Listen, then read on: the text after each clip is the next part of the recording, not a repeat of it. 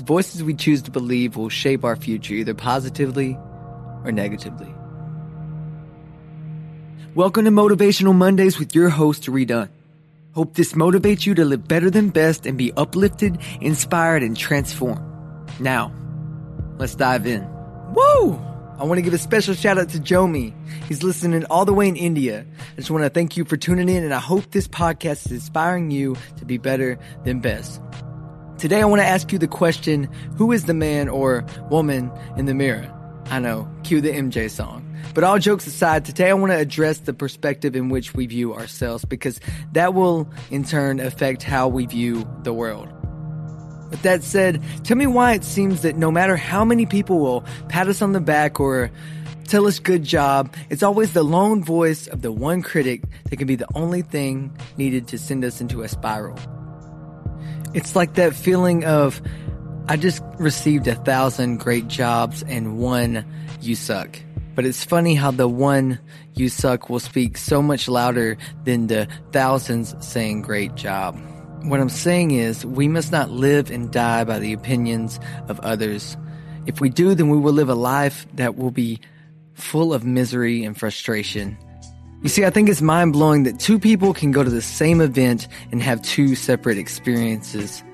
And a few reasons why I think that's the case is because, one, it's the people that they are surrounded by. Two, it's the voices that they choose to believe. And three, it's their proximity to the action. So the first being the people. If you look at Proverbs 13:20, it reads, "Whoever walks with the wise becomes wise, but the companion of fools will suffer harm." We've all heard the quote 1,000 times. If you show me your friends, I'll show you your future. But it's a vital reason you may be seeing yourself with the wrong perspective is because you were surrounding yourself with negative people that are only tearing you down. And they're only seeing your flaws. Now, I'm not saying that we shouldn't strive for excellence, but I firmly believe that we are going to succeed our most when we are encouraged, not discouraged. And the second was the voices they chose to believe. Proverbs 3 verse 6 says, "Listen for God's voice in everything you do. Everywhere you go, He is the one who will keep you on track." What voices are you letting dictate your life? See, the voices and the people can go hand in hand, but the thing is, the difference between a wise person and a fool is the wise person can be surrounded by negativity and still choose to rise above it. They don't let their environment and their altitude affect their attitude. The voices we choose to believe will shape our future, either positive or negatively. And the last reason is their proximity to the action. See, James 4 reads, "Draw near to God, and He will draw near to you." How many of you have been to a pro baseball game and sat way up in the nosebleed section, so far away from the action that the players look like ants?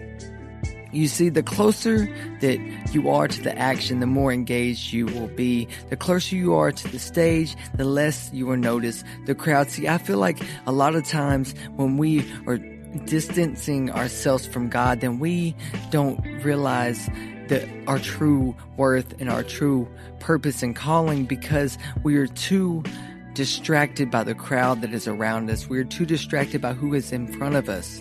And we must get closer to the action where there is nothing else that is keeping and separating us from God and what He has called us to be. So the three things that are most affecting your perspective are the people that you're surrounded by, the voices that you choose to believe, and your proximity to the action, your proximity to your source, which is God.